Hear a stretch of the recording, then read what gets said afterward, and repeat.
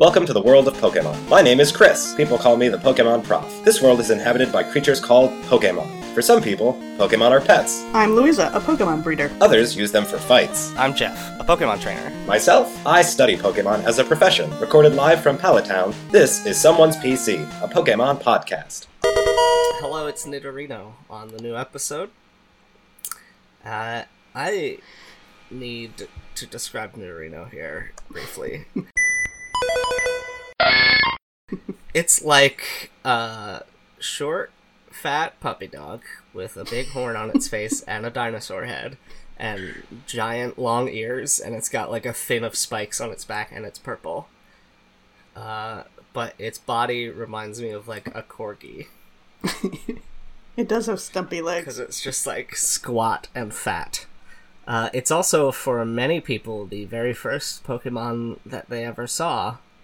Because Nidorino versus Gengar is a famous Pokemon battle that we would often see as in a PSA about catching Pokemon and training them. So Nidorino kind of holds a special place in my heart because of that. I can't stand Nidorino. I don't like it at all. And I also have a very negative association with it. When I was younger, I can't believe this. When I was younger, I bought a pack of cards, and each pack was supposed to have one rare type Pokemon in it. And the closest I had to a rare type in this pack was a Nidorino, which was a diamond level rarity. And I was heartbroken. I was so angry, and I held it against this stupid, ugly Rottweiler monster. I hate it. I think it's ugly and bad, and it ruined my day. Wow, I'm so sad that this happened to you, because Nidorino is very cool and mean. He's just a head on legs. Mm.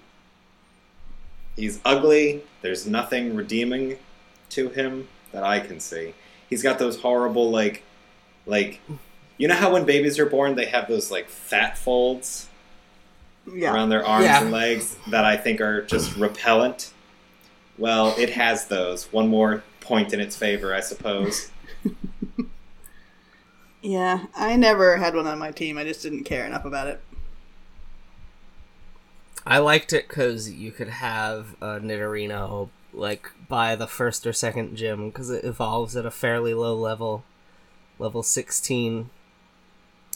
And I like Pokemon evolving. It's, like, my favorite thing. Yeah, I can't ever wait for Nidorino to evolve. I will give you that. Mm-hmm. I don't want it to be Nidorino at all. I would skip it if I could. You sort of can. Like, as soon as it evolves, you just use a Moonstone on it, and then you have the level 16 Nidoking. Yeah, I remember having to try to figure out, like, if I had to get it to a certain level for it to learn a certain move. Like, I didn't want to evolve it before it got its best moves. But if I recall correctly, it only had to get to, like 24 or something. I was like, I can put up with it for that long. Most Pokemon that evolve with stones don't learn any moves after you evolve them with the stone. If I recall correctly, though, Nidoking does. Yeah, Nidoking, I think... it learns Double Kick fairly early. Which is your favorite attack, apparently. Because it's the only way to beat Brock. It's not, I promise. Yeah, I mean, it's the best way to beat Brock ever. It's better than whatever you believe. Wait, having a Squirtle. Aren't water types good against the ones Brock has? Yep. Yeah, but you can't get any water types or grass types unless you pick that as your starter. Yeah, which I do, so problem solved. No, Jeff is right. Like, you're supposed you to don't pick get Charmander. To have a Charmander. Yeah, I don't care about Charmander. Oh, I don't care about you. This took a turn. Charmander's the highest difficulty because you have to wait until, like, the 4th or 5th gym to have something that is actually weak against fire. Also, he's the cutest one. Well, I don't agree with that. I like Bulbasaur. What? Oh my god. You're the only one who likes Bulbasaur in the world. the world. Squirtle's pretty good, too. They're both better than Charmander. I like Blastoise. Squirtle's definitely better than Bulbasaur. Without doubt. Venusaur's such a big, ugly turd. Yeah. That's true. You gotta think long game. I like that it's weighed down by its heavy flower. We've talked about all this. Yeah. Yes. Anyway, I want to compare Nidorino to Nidorina. I think Nidorina is much nicer and better. Wrong. So bad and wrong. It's amazing how wrong you are. I'm gonna counter by saying that, Jeff, you love ugly, dumpy Pokemon. No, I just like scrappy, mean ones. This is not a scrappy, mean Pokemon. This is an ugly, dumpy Bulldog. No, it's good. Well, do you think maybe you have a bias against cute Pokemon? Because I know I have a bias for them, and I'll use a cute Pokemon even if it's not doing a very good job, because I just like to look at it.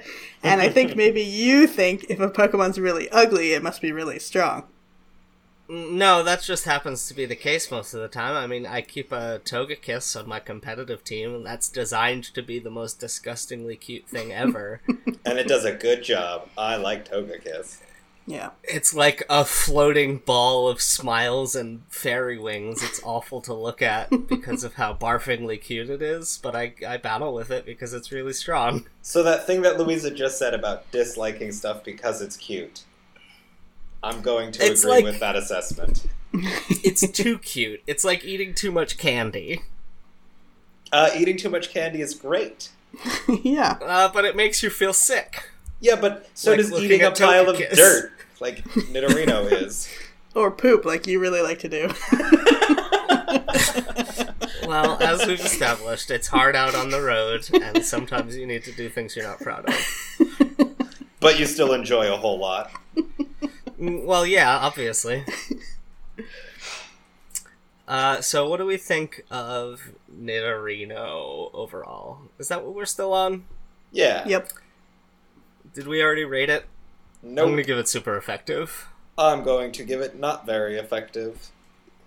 Yeah, I'm just gonna give it a medium again. Wow, so it's the most average covered the whole Pokemon. spectrum. It might We've be. covered the whole spectrum. Yeah, it's... well, we already said what it is. Thanks for stopping by. We hope to see you again.